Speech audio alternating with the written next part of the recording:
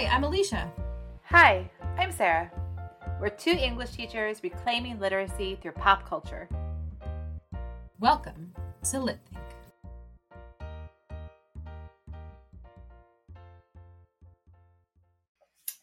So, two theater geeks who love musicals and love all things theater. Walk into a bar? Like, are you setting up a joke, Sarah? It just seemed irresponsible to me that we would not sit down to talk about the Sundance film, the film from Sundance, of theater camp, because it is everything that we truly love about just theater and storytelling. And I felt that I need to bring this to you, that this is something we need to do. And my husband and I thoroughly enjoyed it. And I was like, only a fellow theater geek can really, truly appreciate the high drama that this movie is. So here we are. We're talking theater camp. And it may be obscure, and you may not have watched it, people, but I highly recommend it. Just, especially if you're a theater geek, you need to watch this one. Have to. Just do it. And it's now streaming on Hulu, which is how I got around to it, right? Sarah saw it in theaters. I saw it on streaming. It's what we do these days. But here's what's funny. I think Sarah and I, we have this really interesting balance in our relationship where one of us will recommend something to the other, and then the follow-up question has to be, okay, is this for the podcast or just because it's good, right? And this one, you recommended to me, and that was my immediate follow-up question, just because Ben Platt's in it or because, like, we should talk about it on the podcast. And you paused, because then that's always I have to give you permission to, can you justify it to me? Which then you did. You said, well, we've never talked about mockumentaries, and that could actually be, I mean, mockumentaries have hugely exploded as a genre in the past several decades. So I was like, all right, hey, I'm here for it. That's a really interesting, unique lens. Let's talk about mockumentaries. Because as English teachers, I mean, one, the history of mockumentaries is fascinating, but ultimately the genre of mockumentary plays with the line between fiction and nonfiction. And it's always fascinating, I think, when you teach students memoir, when you do anything, as we're encouraged so much to expose students to more nonfiction texts, whether that be newspapers or just other non-just literary, creative, artistic texts, as we expand their understanding of the written text, we're also then most likely introducing more nonfiction into our classrooms. But nonfiction itself can be so subjective, it leans into that concept of fiction. And mockumentaries, I think, hold us as humans accountable to that distinction. Would you agree with that, Sarah? I absolutely agree with that. And it's fun. Yeah.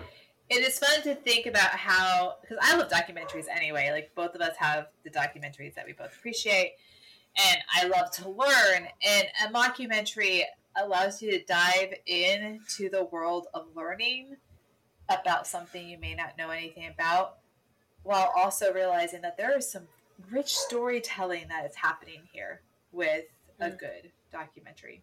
So and you're right, it's a whole genre that has absolutely exploded and has become very popular.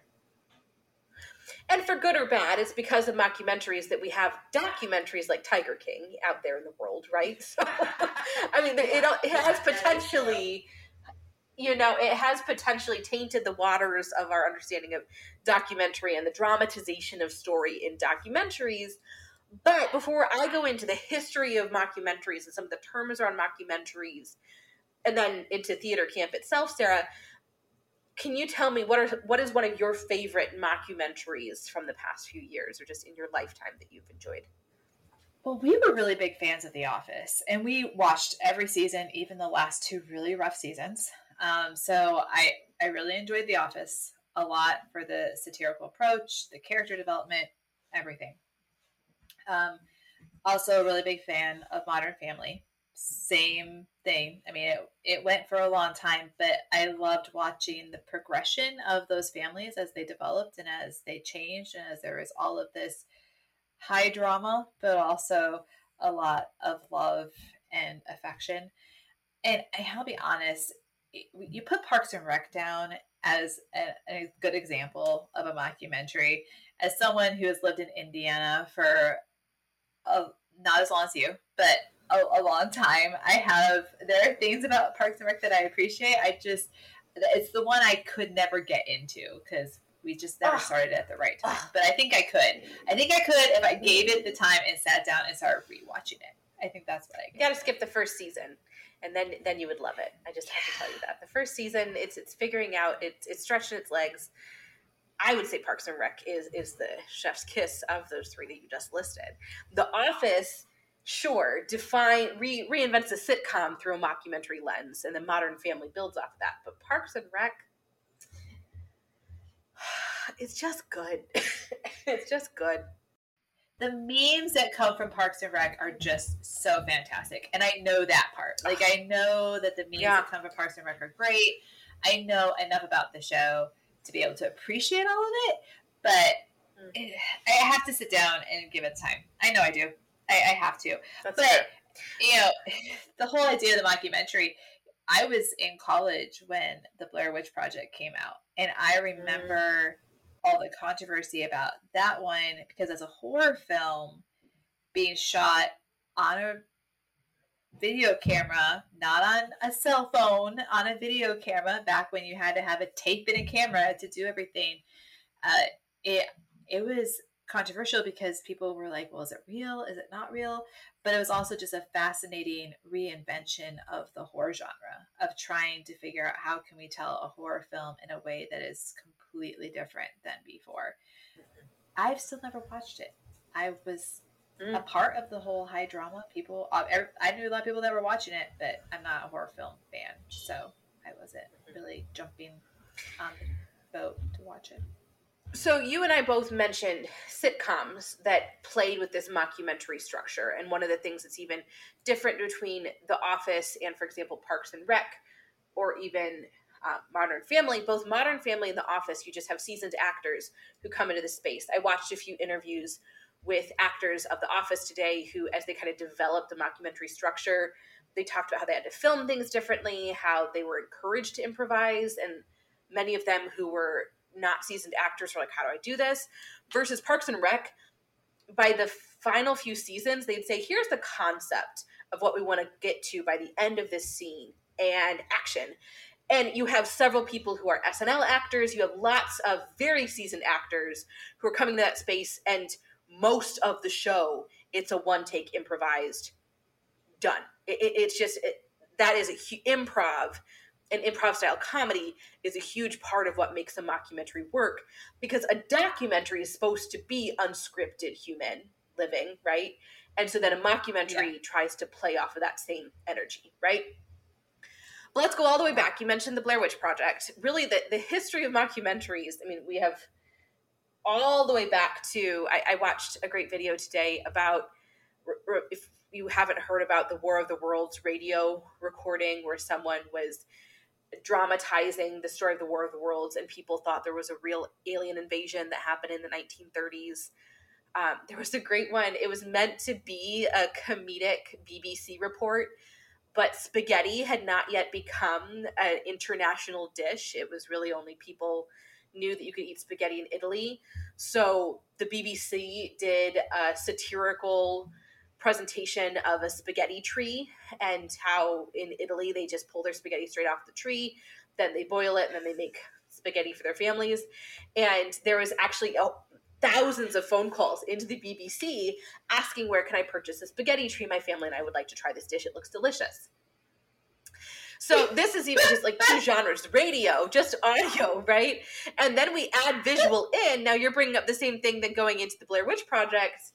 And we look at, camera angles are a huge part of the mockumentary, of making it feel like it is authentic and not acted out or not planned in any way. One of the other mockumentaries that I grew up on that was a family film that I thoroughly enjoyed was The Gods Must Be Crazy. I don't know if you've seen it. It's an obscure film from the 80s, but it is about a bushman who one day a Coke bottle falls from the sky. And initially, it's a gift and a blessing because his family has never had glass. And so there's all these things that glass can do for them. but then it can also be used as a weapon. So he decides that he has to return this glass bottle because it's fallen from the sky. It must be from the gods. The gods must be crazy for giving it to him. And so he has to go return it to the gods. Well, aka he has to go back into Caucasian civilization, away from his Bushman tribe, and what he gets exposed to as he enters into the modern world again, it's a beautiful commentary on culture and language and division and power. But it is a satire. It's humorous. It's very adorable. Highly recommend it. But with all of that in mind, what comes up for you as you hear about the history of mockumentaries, Sarah? A lot of it is the talking to the camera. So the separate interviews where people talk to the camera and they have things to say that they don't want other people to say. But it's a character development. Like, you watch these characters develop over the course of time because you're seeing the way they interact with the camera when they get to be honest by themselves, and then also when they're with their coworkers. Well, I'm thinking about The Office, even like when they're with their coworkers, you get a much different vibe with the way that they all relate to each other, right? So you get that conversation. I love the hidden camera views when they show what's happening and nobody knows. Well, it looks like nobody knows what's happening, but nobody supposedly knows what's happening, but they're just kind of showing what's happening behind the scenes. That can be a lot of fun, and I like that element of the storytelling, because the whole idea of a mockumentary is that it's supposed to feel real. All of it's supposed to feel like this is something that could actually happen. And as hyperbolic as elements of theater camp are, there's also a lot of elements that seem hyperbolic but aren't really that hyperbolic. Like, you can if see you've ever some been of around those things actually happening. Yes. Yeah. Yeah. And you've heard them say some of those things, like the definite diva attitude. You've heard them. You've also seen the kid with not as much talent who thinks that they have a ton of talent, and you've seen what they have to say. It's like, I've had those conversations with kids or overheard them. So it seems like it's over the top, but maybe it's not as over the top as people think it is. So you bring up an interesting thing then in theater camp. 100%. Watch this movie and I was like, oh golly, I've been involved in theater since I was in middle school. Through high school, I mostly was on the tech crew. So I helped build sets, and then I helped, run lights or sound or things like that, or just worked backstage. And I actually sometimes enjoyed that more than the times that I ended up playing a small role on stage, because I got to just watch the magic unfold every night and be involved in the making of that magic, versus when you're an actor, I mean, the magic you make is fully based on your body and how you control it in interaction with others. But yes, every bit of this movie is people are going like, oh, and they're just being so over the top. They're not actually being over the top. They're being theater people. And the other thing is, you're talking about those interviews. There aren't as many of those one-on-one interviews in theater camp. So you think in a mockumentary, especially, oftentimes those interviews, we think in The Office, we think in Parks and Rec, that's where the fourth wall is broken. And we get to see that insight of, well, I'd never say this in front of my coworkers, or I'd never say this in front of my family, but I have something to tell you, right?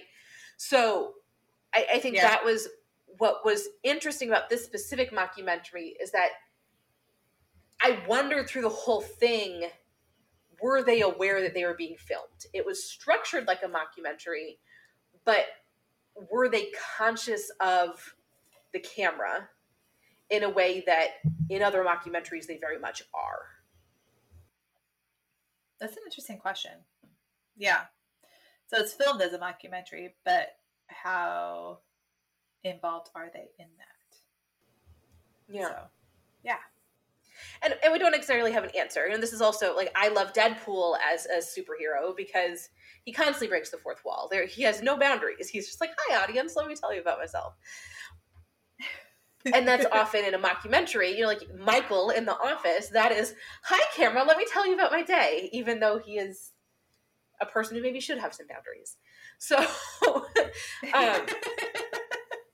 I think that's kind of an interesting just piece as I thought about this specifically. Is that so innately in theater, to be a theater camp person, you're always performing. So you don't have to nod to the audience. Well, okay, without reading any reviews to get additional insight into that, I think one of the interesting places we can start in looking at this is the relationship between Amos and Rebecca Diane. Because as best friends who went to theater camp together as students, and then we're going to go to Juilliard, and we find out that Amos did not get accepted in Juilliard, Rebecca Diane did, and she gave up Juilliard for her best friend. And now both of them love theater and want to be performers, and yet neither of them have gotten their big break, even though Rebecca Diane is still looking for her big break, right? She really wants this. She wants this big break, and she's afraid that Amos is going to hate her for doing this and for leaving him. And I think if you're talking about being performative, she does make a point throughout this. It's not just to avoid the other characters. She makes it a point to avoid the camera too. She doesn't want anyone to follow her around to know what she's actually up to. So that we know she's up to something, but we don't know what she's up to until she finally tells him, I got this job working on a cruise, and this is my dream, and this is what I want to do.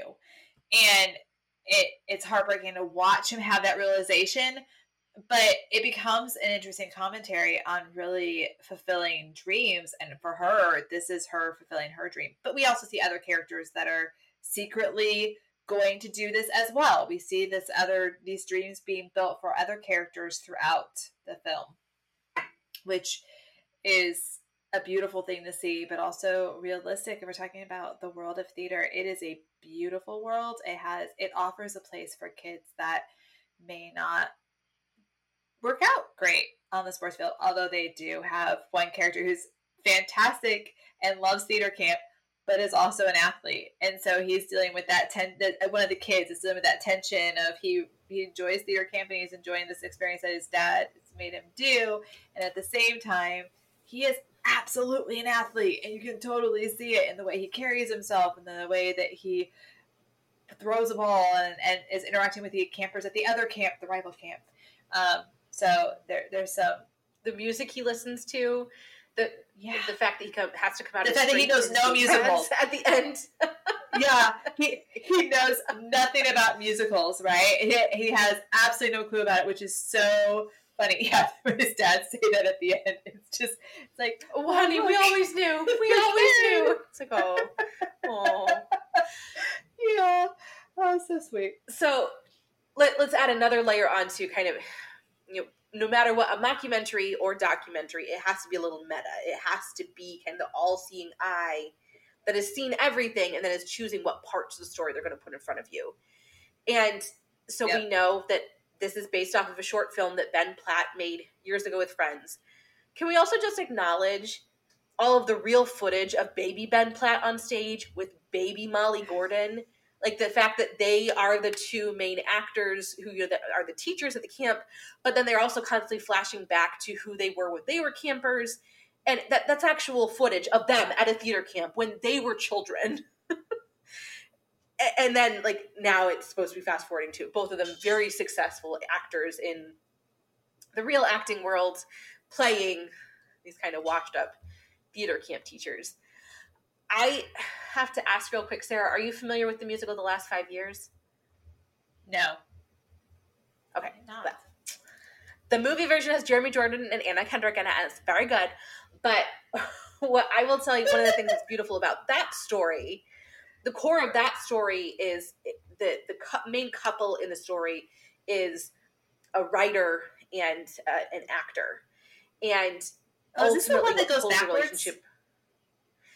So one character is going backwards through the whole story, one character is going forwards. The only time they meet up and the only time there's a duet in the whole musical is when they choose to get married. And then their story continues to diverge. It's beautiful. I've heard of it. Highly recommend it. Well, highly recommend. The reason I bring it up is because it, compared to theater camp, it's commentary on artistry. The reason this relationship ends up not working is because one of the artists in this relationship beyond succeeds, and the other one is still waiting for their big break. And what I loved, I guess, about theater camp is that it's not about who, I mean, sure, does Troy get a whole bunch of angry calls based on the casting of the shows for the summer? Yes. But ultimately, and let's be honest, message, that is real. 100%. 100%. But the core story, the final song that made me cry at the end of this whole piece, the message of that blur between fiction and nonfiction for theater camp is that no matter what, theater is a home for those who feel like they need a place to belong. Yeah. And I saw that as a high schooler. I saw that as a high school teacher and director. You know, you have the kids that shine. You always do. You have these kids that shine. You've got the Amos and Rebecca Diane. You've got the Ben Platt. You know, you have the kid that's on your stage that you're like, if anyone can make it, this kid can make it.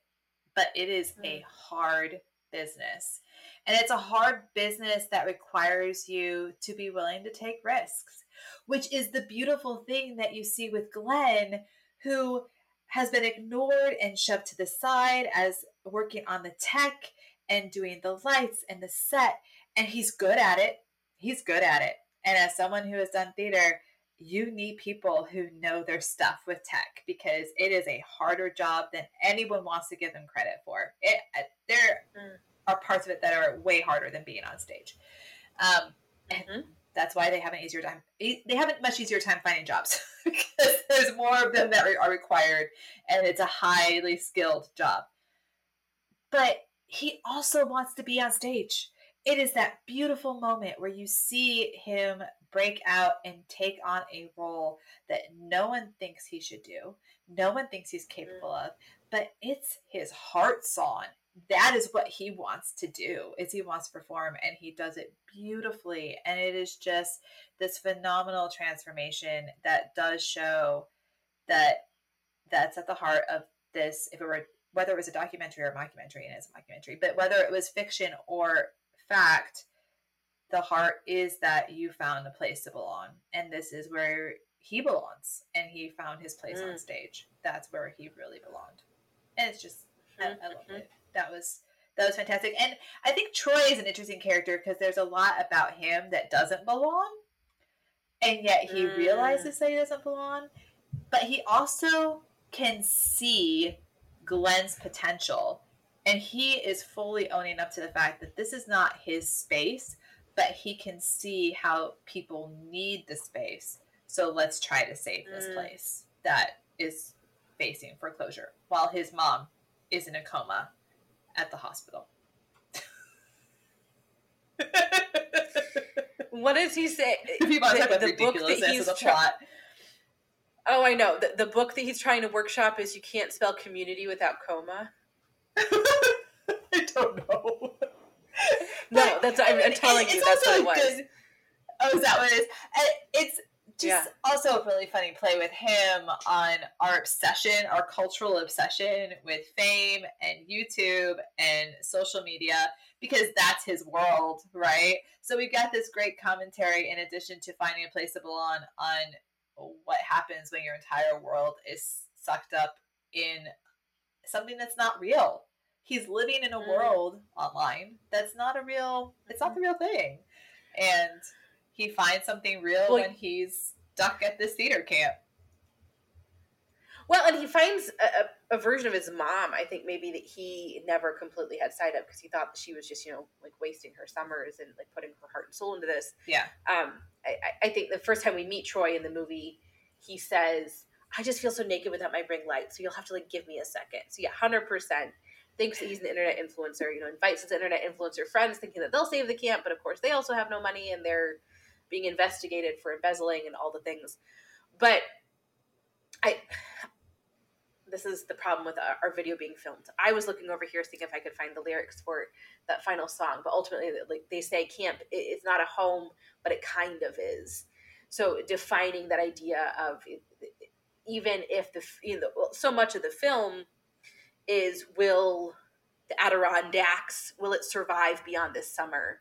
And the kids are pointing out it's not so much about this physical space as much as the community that we get to build in this space, the people we get to be together in this space, and the importance of, I don't have to dial back, especially as a theater kid. And even Glenn, who we need to acknowledge, it's not just Glenn performing, it's Glenn performing in drag. I mean, that's a whole other level of becoming as he assumes this role on stage. It's a whole other vulnerability as he is taking on that presentation in front of the parents in the final week of camp. And yet, ultimately, he knows, while it is a risk that is viable in this space. It is something that is not going to completely put me at odds, because home, it kind of is. This is a space where I can feel safe. I can feel myself. Thank you, theater camp, for giving me that. And I think that's what makes an effective mockumentary, is that it emulates what you get with an effective documentary, which is a connection with the story being told and the people in the documentary.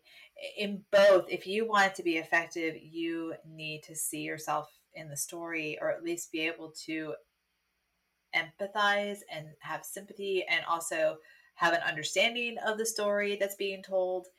And that's why people make documentary films, right? Even if it's a nature film, they make a nature film because they want people to better understand the world they live in, and better understand the animals they share the world with, and the people they share the world with. And that's what's happening here with this mockumentary, is this attempt. And I think really Ben Platt is trying to also, as an attempt as a filmmaker, trying to say, hey, I'm trying to share a part of my world with you. It's fictional, because while there's a lot of people willing to be vulnerable in theater, there's also a lot that don't want to have themselves potentially being made fun of. So let's make this a satire as well, right? But he wants to share that world that he loves and is so much a part of him with people who may not understand. And they don't. I would have kids try out for shows their senior year of high school. And sometimes they were athletes, sometimes they were new kids. Like, they had not had anything to do with theater for 4 years. And then finally their senior year, they're like, I want to try the musical. I want to try singing and dancing on stage. That sounds like a good plan for my senior year. It never, without fail, every year they were like, I should have done this earlier. Because they just saw their classmates going about their lives and didn't understand why they were, one, so exhausted. And they just didn't understand the love. And then once they did it, they were like, oh, this is a family. This is a group where I'm accepted, even though I haven't been doing this for forever. This is a group that I can see myself just being a part of, even if it's only for a few months, and it is a beautiful thing. And I think Ben Platt is doing that with theater camp, is showing people that this can be and is a beautiful thing, as ridiculous as some of it may seem. And circling back to, the one documentary that we have talked about here at Lit Think, we talked about the Taylor Swift documentary. And I can't emphasize how many people, after seeing that documentary of her whole career, for the first time ever perceived her as a legitimate artist. That this piece, its job was to humanize her and to legitimize her. She's not just the girl who writes a million love songs about the million men she dates. She's an artist. And that documentary achieved that goal in presenting her in that light. So yes, then looking at what does theater camp do, no matter what, in the ways that it blurs all of the lines, the through line is, as we look at the arts, as we look at funding, as we look at all of these bigger things, and we go, oh, you're so dramatic. We need those people. They are the backbone of our world. they remind us what it is to be human. As we say that monster stories remind us everything we shouldn't be as humans, theater reminds us everything we can be as humans. And that is so important for all of us. Storytelling. It's storytelling. And it is innate in humans to tell stories. People have been telling stories since the moment they could communicate. Since the moment humans discovered communication, they have been telling stories about their origins. They've been telling stories about the world that they see around them. It is how we understand ourselves. And we can see that in theater camp, is that they are trying to tell stories about how they see themselves and understand themselves. And it is a process, just like all storytelling is a process. And in the end, they finally all are to the point where, yeah, I can see who I am and tell other people that this is who I am. It sounds really funny to say that it's a beautiful film for something that is ridiculously funny and has a lot of just over the top moments at the same time. It is just beautiful. It's beautifully told. Because it doesn't take itself seriously. Like, isn't that like another one of the things that makes, I think we talk about some of the sitcoms that we loved that are also mockumentaries. One of the fun things about this genre, and I think good comedy that can also deliver a good message, is that it can't take itself too seriously. You know, I'm thoroughly loving season 3 of Only Murders. I know you don't have time to watch it right now, but that's another show. It doesn't take itself too seriously, and as a result, it can do so many beautiful things within the core of whodunit and friendship and theater and just even murder and crime scenes. I mean, all of these things that it's playing with, it can do all of that and do it well because it's not trying too hard to achieve something. It's just like, let's just have fun. Yeah. Yeah. So, on that note, Sarah, talk to me about what you're enjoying right now.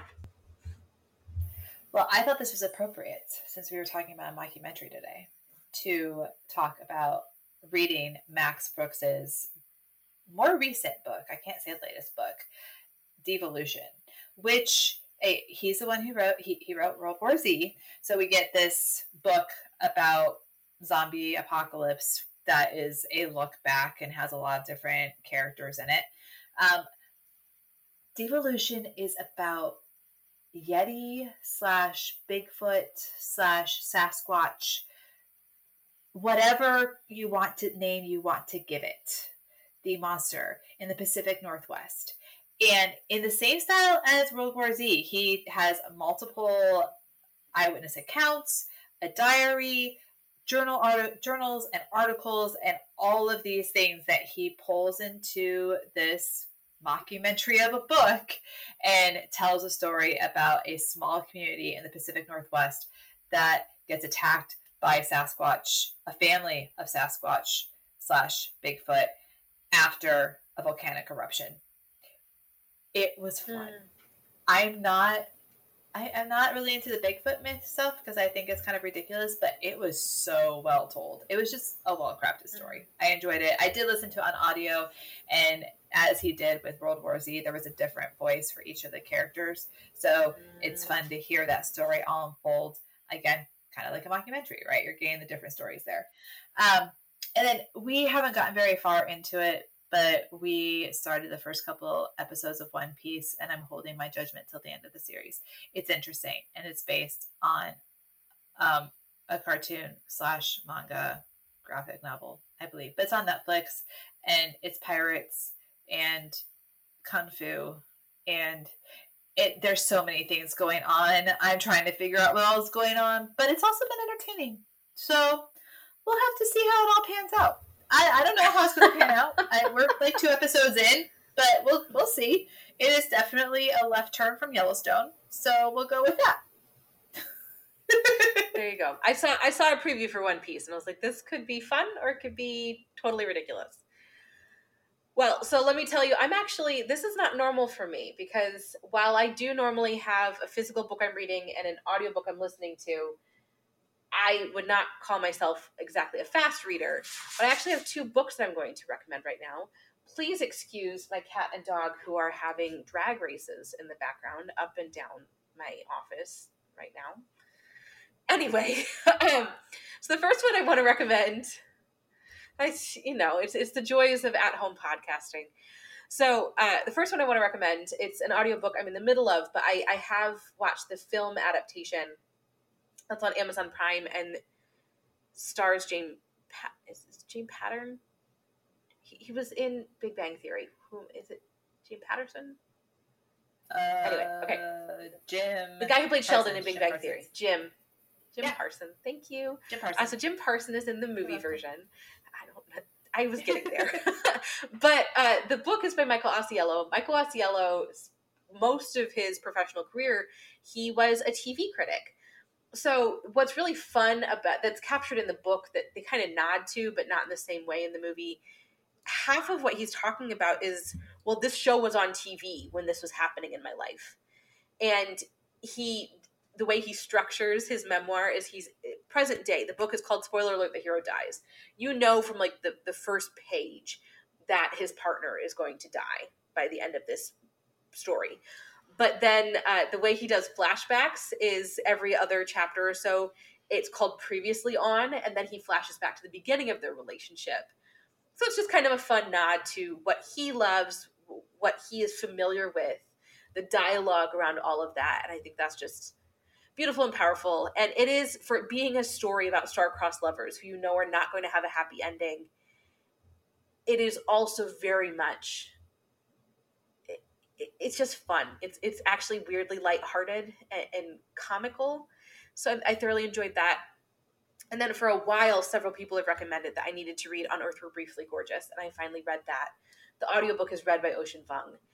And you can very much tell that Ocean Vuong is trained as a poet. I mean, the whole memoir is structured as a letter to his mother. It is dark, it is deep, it is so beautifully written. There were times where it was kind of hard to listen to the layers and I think the raw honesty of the story. But I also, for anyone who loves words and what someone can do to tell a story when they're really reverent with the words they choose, I highly recommend it. Okay, sounds good. All right. Here's your reminder that you can check us out on Facebook and Instagram and as our main socials, but you can see what we're reading and what we're watching and our announcements of blog posts and upcoming announcements for podcast episodes and eventually in November, all of the stuff that we're doing for NCTE. So follow us on our socials so that you can get that information. And even better, make sure you subscribe to our Substack because that will get the podcast episodes directly into your inbox. It will get our blog posts that are bi-weekly into your inbox so that you know what's going on and what we're thinking outside of the podcast episodes and just taking the episode a little bit further, but putting it in your classroom. You will also get announcements about what's happening with NCTE. So you want to pay attention to what's happening in our lives and in the podcast. Substack is the way to go. So make sure you go to our Instagram page and follow the link to subscribe.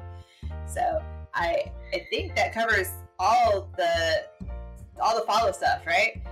This has been Sarah and Alicia signing off.